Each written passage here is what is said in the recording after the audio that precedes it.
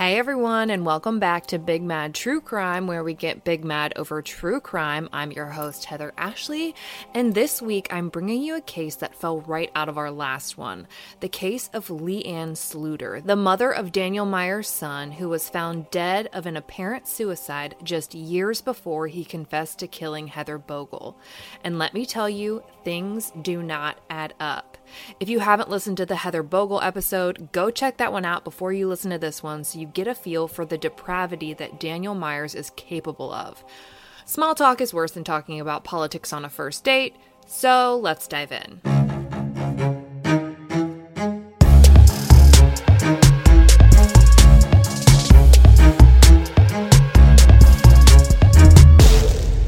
Leigh Sluder had a rough start at life. She was one of 6 kids, but the home was broken, and I'm talking broken. Her and her siblings were split up and put into foster care, moving from foster home to foster home and from group home to group home.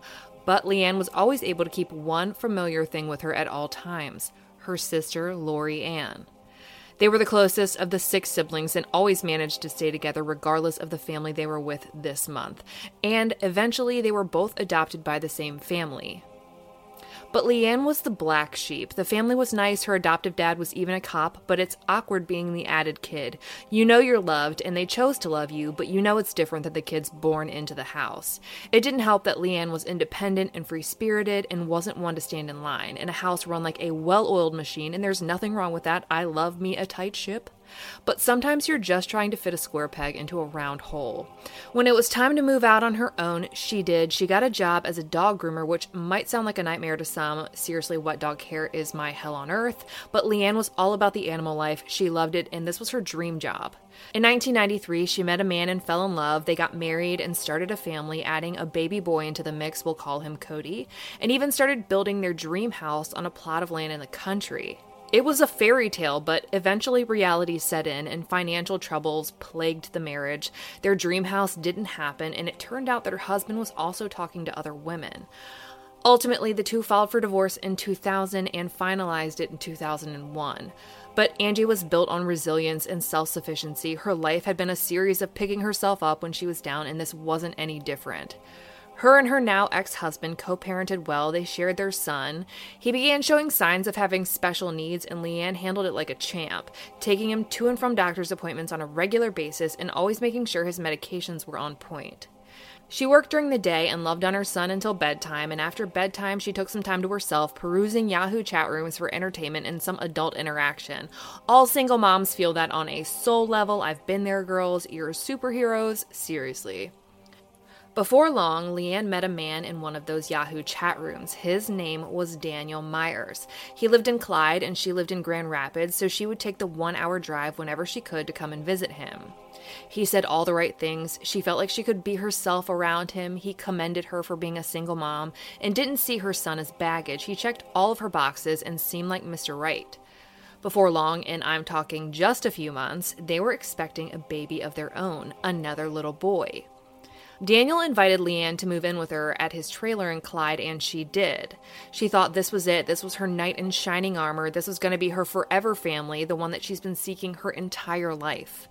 But the fairy tale was short-lived. It turned out that Danny is one controlling son of a bitch. He didn't move Leigh into his home to be closer to her or to spend more time with her. Danny moved her in so that he could keep a closer eye on her. Ironically, regardless of how closely he watched Leigh, he was out with other women on a consistent basis, and he didn't even care to hide it. I mean, what was she gonna do? She gave up her place in Grand Rapids, moved her and her child into this new man's trailer, and was pregnant with his baby. She was trapped, or at least she felt like she was. Leigh fell in love with someone much different than the man she knew now. In August of 2004, Leigh went into labor. They were about to become a family of 3, well, technically 4, counting Leigh son with her ex-husband. Daniel came to the hospital and went. She furthered along in the laboring process in searing pain by herself, and Danny wasn't exceptionally supportive or helpful for the time that he was there. Eventually, their little boy entered the world. We'll call him Eli, and he was perfect. But his dad had no idea because he wasn't there. But don't worry, though. He showed up a little while later. with another fucking woman. Oh, hey, lady who just had my baby and lives in my trailer. Here's another chick I'm banging. Hope you don't mind if I bring her to meet our son. It's cool, right? Cool. Within a few days, Leanne was discharged from the hospital and back in the tin prison she shared with Danny. Regardless of his abuse and disrespect, she had fallen in love with an imaginary man, and maybe there was some hope that their son being born might change things, but it was just a miserable shithole of despair and crushed dreams. Leanne's best friend Angie called her to set up a time where she could come and meet Eli, but that was a no-go. Danny wouldn't allow any of Leanne's friends to visit her, and absolutely no one was to meet their son. Well, except for the ladies he was banging, that was fine. Leanne returned to her dog grooming job after she was cleared to go back to work, but she needed out. Not out of the grooming business, because puppies are fucking great.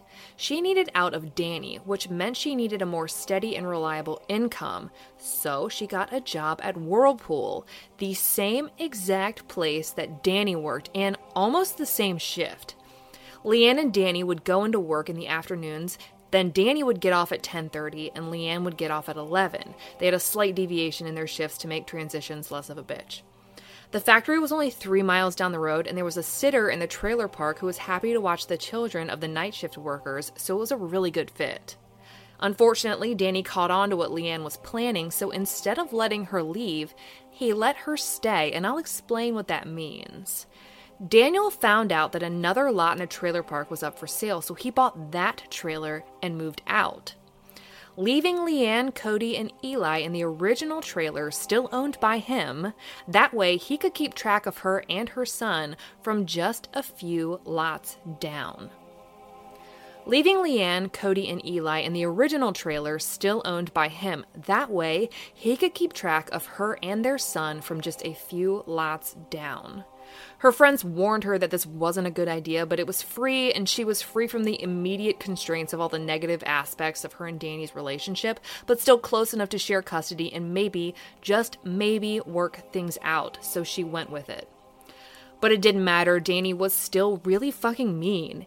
Even living apart, he managed to find ways to demean Leanne and make her feel like complete garbage. Eventually, the emotional abuse turned physical when he violently grabbed her during an argument. According to Danny's daughter, he was violent and always had been. One day, when Leanne had both boys with her, Danny decided that he was going to discipline her oldest child, whom belonged to her ex. Danny took him out back and hit him hard with a wooden paddle, leaving substantial bruising. You'll remember that Cody has special needs. When Leanne's ex-husband saw the bruises, he was rightfully livid and immediately called CPS. And thus began a custody battle for the ages. It was Leanne's nightmare, but she also understood why her ex was fighting. I mean, she didn't even want to live there and be under the watch of her abuser turned child abuser, but he had groomed her and broken her, and she genuinely believed that he was all that she deserved. Leanne was a victim of abuse, and like many do, she sided with her abuser, blocking out the bad and only seeing the good, rationalizing the abuse because acknowledging it would mean doing something about it, and she just wasn't there yet. Things didn't get any better with Danny. For a man who was partially responsible for her losing her son, he didn't do much to fill that void for her. He continued seeing other women regularly, making each new flavor his new priority and giving Leanne just enough to hold on, so he had something to occupy his time between flings. Every single time, he gave Leanne new hope and then crushed her all over again. One time when Leanne had a friend come over, literally just a friend who happened to be a male, Danny didn't skip a beat. He stormed over to the trailer and beat the ever-living shit out of him. The beating was so bad that Danny actually wound up doing jail time for it. In early January of 2009, Danny started dating someone new, and I mean, she lasted more than a week or two, so in Dannyland, she was a pretty big deal. So big of a deal that he asked Leanne if she minded if he drove Eli with him to Lexington, an hour and a half away, to spend the weekend with his new lady. Obviously, she said no, but no one says no to Danny. If she thought she was in charge, he was going to show her who was boss. On February 29th, 2009, Leanne and Danny both got off work from the Whirlpool factory. Danny clocked out at 10:30 p.m. like always and picked their son up from the trailer park sitter. Leanne met him at his trailer at 11:15. I have no idea why. It was Danny's weekend with their son. Maybe she just wanted to tell Eli goodnight, but she stayed for 15 minutes and then headed back to her trailer. On the 28th, Danny spent most of the day moving his girlfriend into his trailer. If he couldn't bring his son to her, he was going to bring her to his son. It was a solid, take that, Leanne. And I think she kind of did. At around 10 p.m., while he was out at Ryan's steakhouse with his new live-in girlfriend, Leanne texted him, "You win, do what's right." She spent the rest of the night on the phone with her friend Angie, just talking about life. Cody's birthday party was coming up in a few days. She had an eye appointment to go to, and just random shit that girlfriends talk about. She got off the phone at around 11:30 p.m. telling Angie that she'd talk to her later, and that was the last time Angie ever heard Leanne's voice.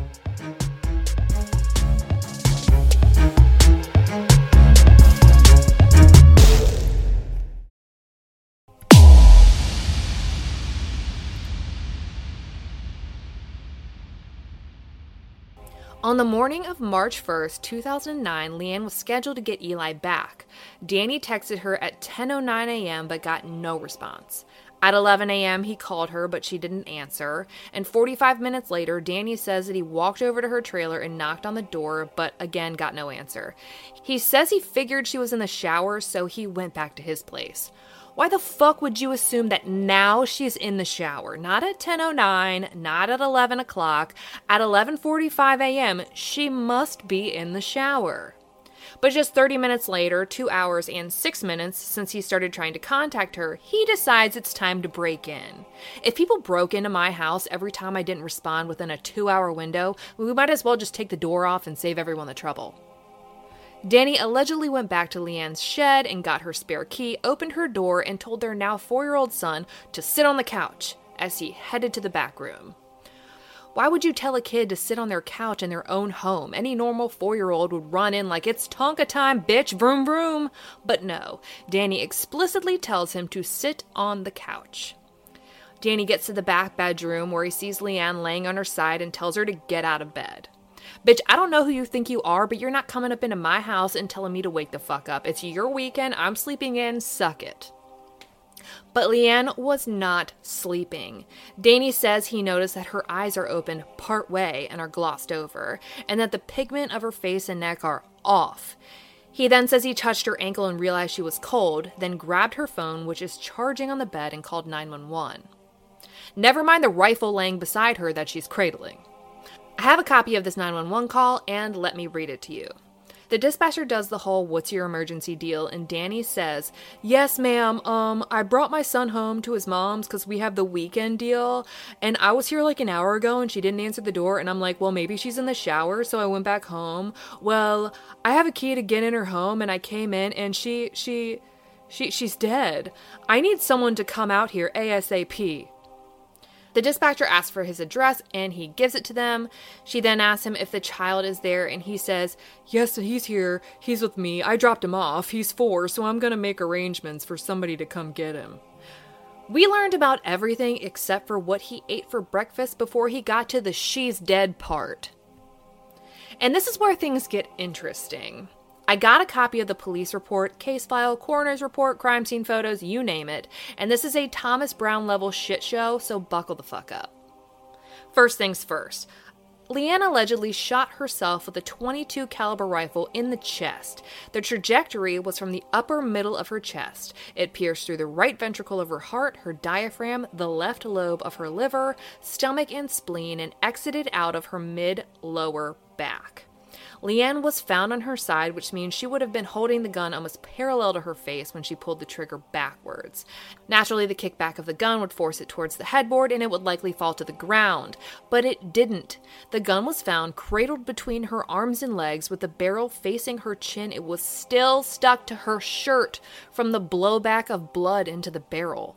That barrel never left contact with the wound. It literally dried where it shot, from point-blank range. This chest wound would not have been instantaneously lethal, so she would have bled profusely, choking on blood due to the damage to her diaphragm and stomach. The gurgle sound made when this happens is sometimes referred to as the death siren by first responders because it rarely ends well. This wound would pour blood, being so close to the heart ventricle that it penetrated. Also note that anyone who gets shot generally touches the wound, whether they do it on purpose or not. You grasp what hurts, unless you're fucking Iron Man and you just lay there and take it like the superhuman you are. But that's not what this scene looked like at all. There was absolutely no blood. Not on the blankets, not on the mattress, no spatter in front of or behind her. Nothing. The report notes a small pool of blood that was caught in her bra and a smudge, and I quote, smudge of blood on her left thumb, and that's it. And if you're wondering if they tested that smudge, the answer is no. Leanne was shot point blank in the fucking heart, and that's all the blood there was. Which sounds to me like her blood wasn't pumping when she died. I consulted 2 prior law enforcement officers who said the same thing. But if she was dead before she was shot, who did it and how? I was looking at the crime scene photos, and while she had a really puffy mattress topper underneath the blanket she was laying on top of, she wasn't laying on any pillows. Where the fuck were the pillows? I didn't see them in any crime scene photos. Absolutely zero, none, no pillows. I mean, in the Chris Watts case, the bedding was one of the first things officers noticed was off, but not a single person asked questions about Leanne's. You know what pillows are used for in terms of crime? Smothering someone or silencing a gun. In this case, I believe it may have been both. They live in a parking lot full of tin cans within arm's reach of one another. I called Sandusky Records and had them search all the calls that came in on March 1st, 2009, between midnight and 12:17 p.m. when Danny used Leanne's phone to call 911. And not a single soul made a call about a gunshot, not even a firework or a loud noise. No calls came in about the gunshot that killed Leanne in a fucking trailer park. Furthermore, while we know there was an absence of pillows, there was also an absence of bullets and bullet holes. They found a shell casing beside her on the bed, one on her dresser, and one in the gun, meaning that at some point that gun had been shot 3 fucking times. But she had 1 gunshot wound and that trailer had 0 bullet holes in it. Riddle me that, Batman. Did anyone ever search for those missing bullets? Nope, just thought it was weird and carried on. Now, let's get to the gun itself. Instead of kicking backwards and falling onto the ground, it defied all laws of physics and did a full rainbow forward and went underneath her arms and legs as she laid on her side, never once leaving contact with her wound. A deputy told Leanne's sister Lori that the EMTs must have moved it, but the police report specifically says that they touched nothing, except for the blanket that Leanne had pulled halfway up her body before allegedly killing herself. EMTs said that they moved it to touch her ankle, meaning her ankle wasn't exposed to touch in the first place. Danny stated that he touched her ankle and it was cold, so did he move her blanket to feel her ankle before ever seeing her glossy eyes or off pigmentation? I think she's dead, let me touch her ankle, because that's normal. Leanne was facing the wall of her trailer. Her feet were facing the door, so for Danny to say he walked in and was immediately like, oh my gosh, her eyes are glossy and she's in livor mortis, is a hard pass. The butt of the gun is the most noticeable thing you see when you walk into the room and look at Leanne. Her eyes were hardly open and the pigmentation on her face and neck were off, but the positioning of her hands would have blocked anyone's immediate view of that.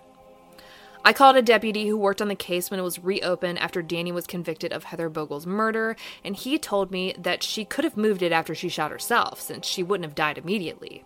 Okay, sure, she shot herself, then decided to hug the weapon, making sure it never left contact with her shirt. That makes sense.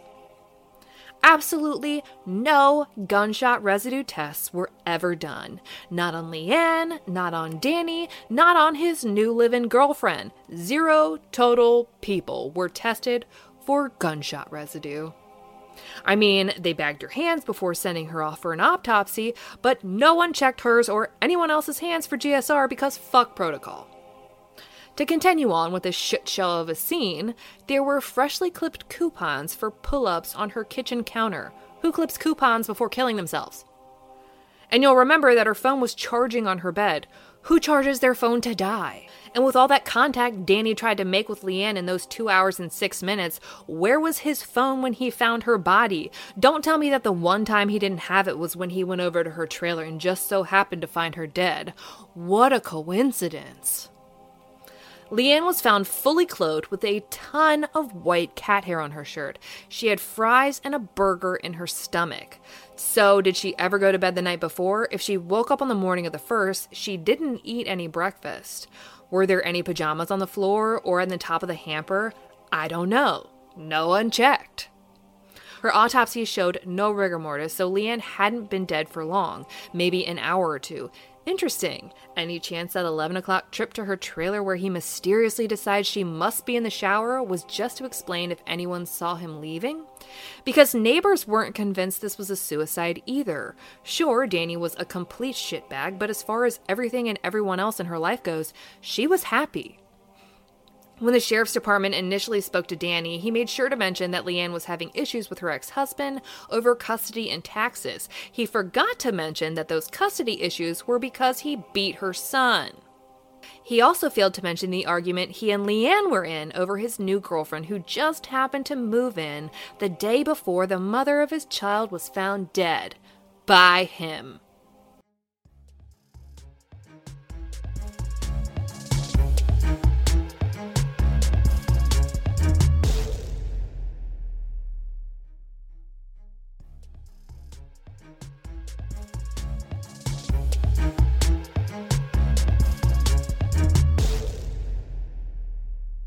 Danny went on to tell police about what he had done on the 29th, the day before, saying him and his girlfriend visited his mother's grave and then they went to Ryan's Steakhouse and got home a little before 10:30 p.m. 1, he forgot to mention the whole moving his new girlfriend of 2 months in. 2, that accounts for like an eighth of the day. And 3, why the fuck are we talking about the 29th? Leanne's death was ruled a suicide fucking immediately. Like within 3 days, her body was released for burial. Her funeral was held on March 6th, and Danny had the balls to show up. Oh, I'm sorry. I meant to say that Danny had the balls to show up with his girlfriend.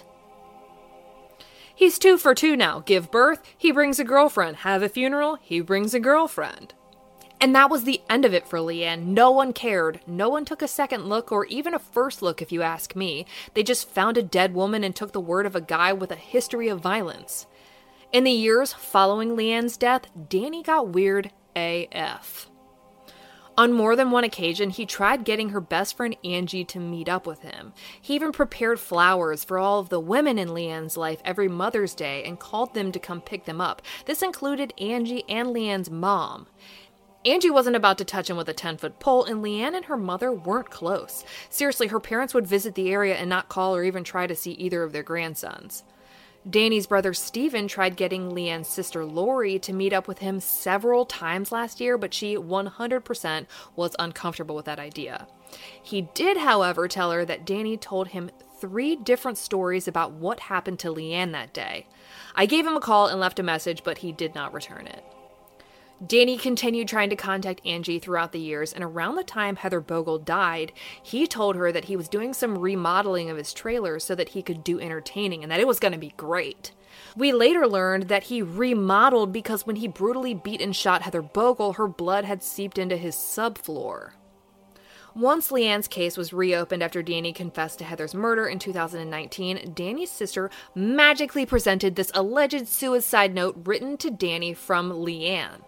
It reads, "Danny, you know you can't play with people's hearts and minds for you and don't expect them to reach a breaking point. You can tell already this has a lot of errors. I have loved you unconditionally without waiver, and all you ever did was use me as a bank, kick me to the side when the next best thing came along. And when that didn't work, then I was good enough for you. I was the one that was always there for you without question. Even when you said some of the meanest things, it just beat me down even more each time you say I'm so negative, but that's because you beat me down So far that I just felt like an empty shell inside. No one really knows how it was for me because I put on a happy face at work, so they all thought I was happy, happy, joy, joy, Leanne. But all I ever wanted was to just die so the hurt would stop. Well, you win. Your obligation is over. Now you can move on with your life without me as baggage. I mean, all you ever wanted was Eli anyways. So now, no baggage and the money train, because you know you get everything. I just hope you tell Ethan what a good person I was, and I hope he grows up to be a good man who knows how to treat a woman with respect and love. All my love and devotion always, Leanne, your hummingbird. And at the top of the margin, she, and I used the term she lightly, added, all I ever wanted was for you to love me back. I'm sorry, where the fuck was this letter in the years before?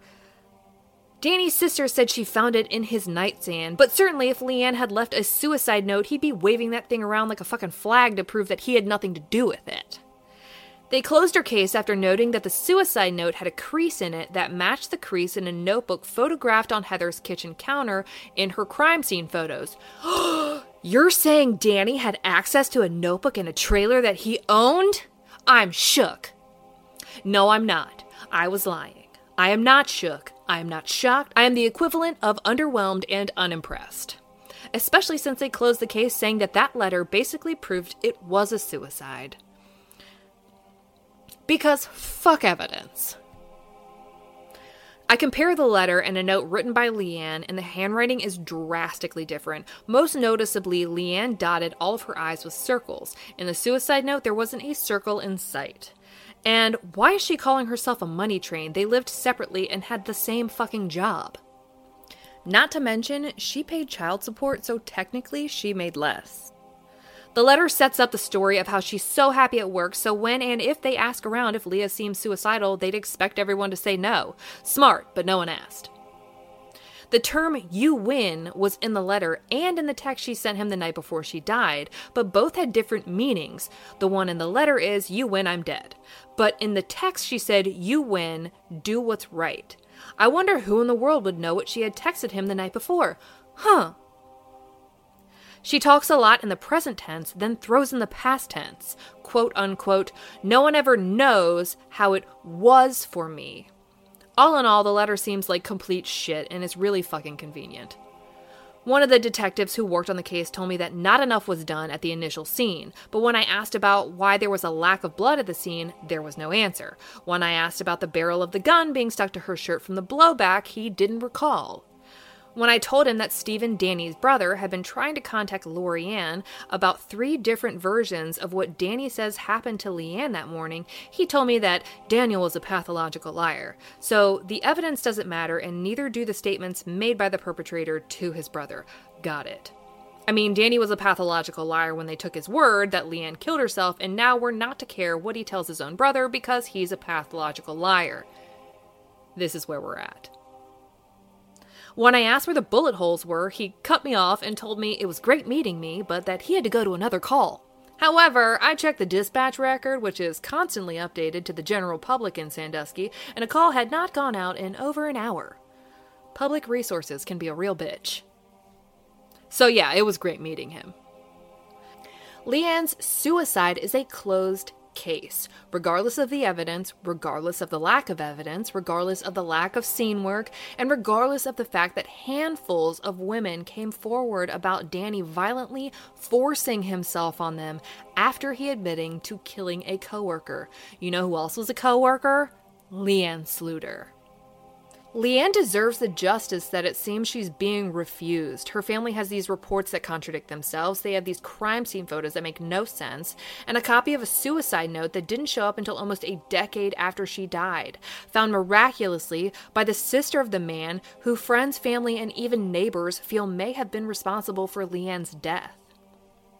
If anything happens with this case, I will 100% update you as always. For all photographs pertaining to this case, check out her highlight at the top of my Instagram profile at @TheHeatherAshley. Stay tuned to the end of this episode for the blooper reel. If you like your podcast ad-free, check out our Patreon at patreon.com/BigMadTrueCrime, where for just $2 a month, you'll never have to listen to an ad again. If 4 episodes just aren't enough, for $5 a month, you get an extra bonus episode exclusive only to Patreon members on the first Monday of every month. So instead of 4 episodes, you get 5. I'll be bringing you another case a week from today, and I cannot wait. But until then, we out.